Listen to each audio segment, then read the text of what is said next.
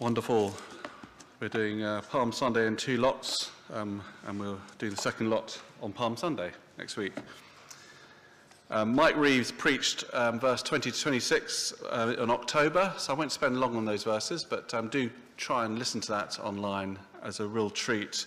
So helpful and a wonderful teaching resource for us. Let's pray. Sir, we wish to see Jesus. Our loving Father, as we explore these words of yours, please by your Spirit enable us to see Jesus, more of him, that we would know his eternal comfort. Amen. What is your only comfort in life and in death? That's the first question put to believers in the Heidelberg Catechism. What is your only comfort in life and in death? In essence, comfort is what this crowd, in our Bible reading, want. Jesus seems to be the big answer to their problems. Finally, someone who fits the bill when it comes to God's rescuing king, the promised one, the Messiah. He was proving to be magnificent, teaching like no one had ever taught before, performing outstanding miracles. He wasn't in the pocket of the religious establishment. Now he had raised the dead. The Roman occupation had lasted years. Is this finally God's redemption? What is your only comfort in life and in death? If someone could click their fingers, what would you wish to be different about your life? What would you like to get rid of? What would make all the difference? Well, it's possible that what you're thinking about right now is one of those things that's stopping you from truly experiencing the freedom, the peace God so wants you to have. Something which seems to be addressed on this first Palm Sunday. For here, not only does Jesus announce his kingship publicly, but he carefully outlines what sort of king he came to be, which is something that can take us a while to truly grasp. Verse 16, Jesus' close followers don't understand what's going on, but after his glorification, they will. Similarly for us, understanding that will unlock our own misunderstandings or our own reluctance to follow Jesus wholeheartedly. So what is your only comfort in life and in death? And here on this noisy and dusty road, Jesus shows us what it must be. And the first point, on Palm Sunday, Jesus chooses death. Jesus chooses death. How come? Well, he enters Jerusalem as king. Remember, it's Passover season. In chapter 11, verse 8, the disciples are shocked. Jesus is on his way to Judea. That's ridiculous. That's where the enemies are. They'll kill him. And at the end of chapter 11 and verse 51, again, we see that. Israel's leaders looking to kill Jesus. Better that the troublemaker Jesus dies rather than the nation perishing at the hands of the Romans. So as he enters Jerusalem, Jesus knows exactly what he's doing. Despite the danger, he's going, and he's in total control. Earlier in John's account, Jesus kept saying that this wasn't his hour. It's not my time. Remember, he said it to his mother at the wedding at Cana in Galilee. No, it's not his time. But now, verse 23, he declares the hour has come for the Son of Man to be glorified. It's his time.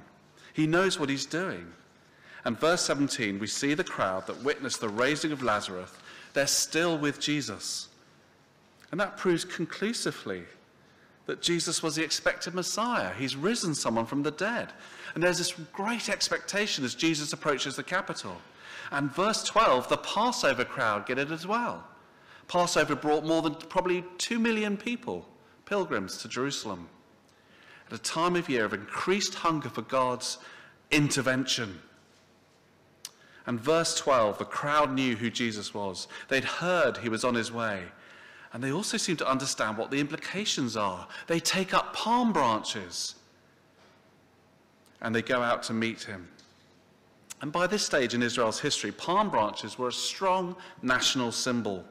Ever since the time of Judas Maccabees, who led that rebellion against the Romans, it's a bit like our Union Jack. And it's sometimes put on the coins as well. So it seems as they grab these palm branches that they're welcoming Jesus as Messiah King. This is a coronation. And like me, I'm sure you've seen those black and white films of the Queen's coronation. As she comes into Westminster, 1953, the crowd's going wild before she goes inside to be crowned. And verse 13 in our passage, they shout, "Hosanna!" Literally, God, give us salvation now. Quoting Psalm 118, it's a well-known song of God's rescue, popular at this time. And they're sensing victory, possibly vanquishing this enemy, the Romans, finally. So verse 13 again. Blessed is he who comes in the name of the Lord. Again, it's Psalm 118, a messianic welcome. And so we could be sure this is what the crowds meant. But John in verse 13 includes, they also shouted, "Blessed is the King of Israel."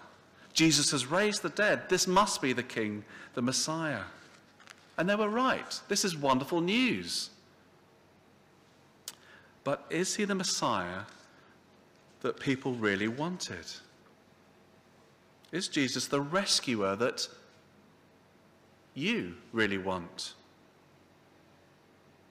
What is your comfort? Or the comfort that you crave? Often it's things like power or some sort of victory, possibly over health or a financial security. But Jesus' salvation is far greater than a material rescue, getting rid of the Romans. On Palm Sunday, Jesus chooses death. And to make that point, Jesus enters Jerusalem as king on a donkey.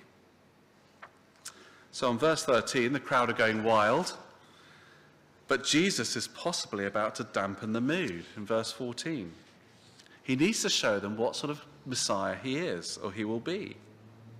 To show their power and prestige, victorious and conquering kings would enter cities on war horses, on stallions, on mighty animals, often with prisoners and the spoils of war following them in. And when I think of that, I can't help thinking of President Putin on his inauguration in 2018 and that ridiculously lengthy walk down the corridors of the Kremlin all the way to the podium to make his statements of being president, and getting those adorating, all the staff probably paid to clap him all the way there. And I think of Donald Trump at one of his rallies, endlessly going on about how great he is, Donald Trump. Power and prestige. Well, this is quite different, isn't it? Jesus doesn't pick out a mighty stallion, but a young donkey, the beast of burden. Nothing impressive about that. Such a confusing anticlimax. This is just so run-of-the-mill. Imagine President Biden arriving at the red carpet at Buckingham Palace in a slightly rusty Honda Jazz. No wonder in verse 16, Jesus' disciples are scratching their heads. What's going on? But then, as we read on in that verse, Jesus is glorified. They will understand. When, alone, he is led to the place of crucifixion, nailed to a tree, betrayed, deserted, humiliated, mocked. And where the crowds who shouted Hosanna on Palm Sunday will shout, crucify. Jesus dying a criminal's death, a slave's death. And this apparently is his glory. That's what the Bible teaches us. This is his moment of glorification, his coronation, his victory. That's what he's come to do. On Palm Sunday, Jesus is demonstrating that he chooses death by entering on a donkey. This king had not come to be served, but to serve. This king had come to wash his disciples' feet. This king is a humble servant who will lay down his life for God, rejecting sinners like you and me. Why? Well, the reading from Zechariah helped, didn't it? Here we learn this sort of king is righteous and victorious, not a military leader, but humble. And what did he achieve? Verse 10 of Zechariah 9, I will take away the chariots, the war horses, the battle bow will be broken. He will proclaim peace to the nations. Peace, not peace in Israel or peace in the Middle East, which of course we long for. There's so much unrest in our dislocated world. We weep at the trauma in Ukraine. We see the divisions over Brexit still, or even closer to home in our homes and streets, disrupted and divided relationships. No, this king comes to bring peace with the God who made us, the God that you and I rejected. He came to bring us back to himself. We have all spoilt our relationship with the Lord. There is fracture, brokenness, but here comes one, humble, riding on a donkey, to bring us peace. Together with the Lord again, fulfilled at Easter, the glorification of Jesus as he dies on the cross, rising again on the third day, after which he appeared to his disciples in the upper room and he said, peace be with you. My peace I give you. And how will he do this? Zechariah 9:11, as for you, because of the blood of my covenant with you. He will do this. He will bring freedom to the prisoners by the shedding of blood. Interestingly, John is the only gospel writer to mention blood on his account of the cross, the crucifixion, as it spills, pours from Jesus' side when he dies. So we need to be clear. Jesus wasn't just some great moral teacher or a political reactionary. This wasn't a failed coup as he lay crucified on the cross. To avoid the mistake of the Jerusalem crowds who shouted crucify, we need to get Jesus' identity right, to follow, to worship the true Jesus. He is the Messiah who comes bringing far, far more than material relief. On Palm Sunday, Jesus chooses death. Thank you. On Palm Sunday, Jesus chooses death to bring you life. To bring you life. The second point. Jesus dies to bring you life. Remember, Jerusalem was packed. Jesus had really kicked the hornet's nest. And this is just what the religious authorities were worrying about. Look at verse 19. The whole world is going after Jesus. Rome will press the panic button. They will come and raze Jerusalem to the ground. So the leaders need to get on the program and kill Jesus to save the nation. Now, Jesus could have taken advantage of the tidal wave of popularity at this point. As he rode into Jerusalem, he could have got on a stallion. He could have announced his leadership and proposed to overthrow the Romans. But no, he comes on a donkey. And then, when he arrives in Jerusalem, he begins to talk about his death. Did you see that in verse 24? I tell you the truth, unless a grain of wheat falls to the ground and dies, it remains only a single seed. But if it dies, it produces many seeds. Many seeds. In other words, if he remains as he is, as King Jesus, nothing changes. Nothing changes. I'm worried nothing changes.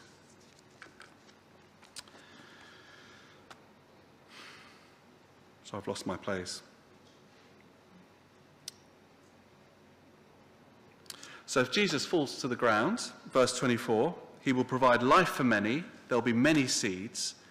And last week, Mary stooped down to wash Jesus' feet. And he accepts that, doesn't he? He accepts that devotion. She is preparing him for burial. This is a funeral procession. So Palm Sunday is a rather bizarre coronation, isn't it? Because who would crown a king who is about to die? 1953, as the Queen comes to Westminster, there wouldn't be such a crowd if they knew that she was going to die the following week. The king is receiving a crown on death row, but that is God's plan. Have you understood that? This is God's plan. And back to verse 10 of chapter 12 of Zechariah. And I will pour out on the house of David and the inhabitants of Jerusalem a spirit of grace and supplication. They will look on me, the one they have pierced. They will mourn for him. It was always God's plan. This was written hundreds of years before Jesus came. The crowd will look on the Lord God. He is pierced, and they will mourn. As in his undeserved love for his rebellious people, his blood will be poured out. This is so wonderful. This is absolute gold for us on a Sunday morning in April. But the crowds are not understanding it, and too often nor do we, which means we don't give God the worship he deserves, because we're not really grasping how wonderful he is and how wonderful it is that he's brought us close to himself. And so let's return to verse 16 again, and the disciples' lack of understanding, because this is so helpful, because it brings them to an understanding of the true and into true devotion. And that is firstly that they see Jesus' glory. They see Jesus go to the cross and being raised again from the dead. And if we begin to get shaky in our discipleship, that's exactly what we should do. If we could begin to get distracted by the world, this is exactly what we should do. We should go back to God's glorification in Christ. Fix our eyes on Jesus, the one crucified and risen for us. Sit at the foot of the cross. Meditate on his sacrifice and victory. It's a principal lesson for the Christian life. It's why we celebrate the Lord's Supper so often. So easily to take our eyes off. So easy to take our eyes off Jesus. But we need to keep our eyes fixed on him, to see his glory. And that's what the disciples did, and it transformed them. And secondly, look at verse 16. The disciples also learn from the scriptures. So we too need to be Bible students, grow in our understanding of his grace, to read it daily, to speak it to one another, to memorize it, to meditate over it. I was recently with Richard and Arta, and Arta was going around, Richard was a curate here. Arta is at the moment going around giving free Bibles away to as many people as she can and sitting down and reading it with them, because she knows this is so vital for us. Let's listen to him. This is how he's revealed himself to us. So Jesus, full of purpose, makes his way to Jerusalem, humbly to die on a cross for me and for you. And he would not let anything hinder that. As Mary stooped down to pour oil on his feet, he said, "Leave her alone. She's preparing me for burial. This is right and good, doing what she's supposed to do. Only death can bring life. If a grain falls to the ground, then there can be many seeds. Jesus has to die in order to rise again on the last day." And as we labour on this point, we do so because, as I said a couple of weeks ago, the world outside doesn't want to hear that. And sometimes some of our churches don't want to hear it either. This is not an acceptable message that Jesus died on our behalf on the cross. But we need to trust in this Jesus, in the one who laid down his life as a substitute. We can't put our trust in a different Jesus, a fake Jesus. So we can't take this news casually, but like Mary last week, pouring out our lives for this Jesus. And that's what verse 25 and 26 say, don't they? Jesus is beginning to invite the world to himself. The Greeks come to him. And what does he require? Verse 25, the man who loves his life will lose it, while the man who hates his life, discards it for Jesus, will keep it for eternal life. Whoever serves me must follow me, and where I am, my servant also will be. my servant, my Father will honor the one who serves me. That's our life's calling, isn't it? Each one of us. We follow the one who goes to the cross. And so we too die to ourselves, to our desires. We give our lives, we pour it out. We pour it out. We pour it out. And as we do, this is extraordinary, isn't it? The Lord God of heaven and earth honors us. So what is your only comfort in life and in death? Well, as I finish, let's go back to Zechariah, and this time chapter 13, verse 1. It's on the screen, you don't have to look it up. On that day, a fountain will be opened to the house of David and the inhabitants of Jerusalem to cleanse them from sin and impurity. There will be a day when this fountain of blood will be opened, cleansing completely of our sins, so that we can stand before God accepted, loving us for who we are, forgiven, because we trust in Jesus. And that's his glory. That's Jesus' glory. And if you understand this, if you're putting your trust in this Jesus, asking him to pay for your sins, trusting in his substitutional death, as you grab onto him, you find he's grabbing onto you. And if we're doing that, we'll see a spectacle far greater than the one on Palm Sunday in this passage. Revelation 7 says this: "After this I looked, and there before me was a great multitude that no one could count, from every nation, tribe, people, and language, standing before the throne and before the Lamb. They were wearing white robes and were holding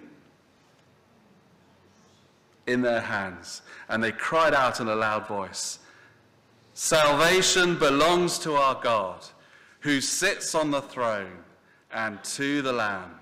That's what the cross achieves. That's what it achieves. That's what we'll be doing. Life and life to the full, an eternal peace where we are forever singing God's praises. Jesus died to bring us this. Jesus died to bring us this life. And who's in that crowd in Revelation 7? We are. We're mentioned in the Bible. This is fantastic. Clutching palm branches and cheering our King. Sir, we wish to see Jesus. Well, because of the cross, we will all see Jesus. We will all see Jesus. Revelation 7 goes on to say, they've washed their robes, they've made them white in the blood of the Lamb. Therefore they are before the throne of God and serve him day and night in his temple, and he who sits on the throne will shelter them with his presence. Never again will they hunger, never again will they thirst. The next slide says, "For the Lamb at the center of the throne will be their shepherd. He will lead them to springs of living water, and the Lord God will wipe every tear from their eyes." Because of the cross, we will see this. Because of Jesus rose again, this is our future. And yes, through trials and difficulties, pandemics, warfare, drudgery, aches, pains, hard times, family difficulties, school, dinner, home, whatever it is, this will all be a blink in an eye compared to the eternal song of heaven where we will see Jesus. We will see Jesus. We will see Jesus. So I'm going to put a slide up. We finished? St. Paul's, what is your only comfort in life and death? Let's say this together if you feel like you can. I gave it to you in advance so that you could be sure of the words. What is your only comfort in life and death? That I belong, body and soul, in life and in death, not to myself, but to my faithful Saviour, Jesus Christ, who at the cost of his own blood has fully paid for all my sins and has completely freed me from the dominion of the devil. that he protects me so well that without the will of my Father in heaven, not a hair can fall from my head. Indeed, that everything must fit his purpose for my salvation. Therefore, by his Holy Spirit, he also assures me of eternal life and makes me wholeheartedly willing and ready from now on to live unto him. Amen.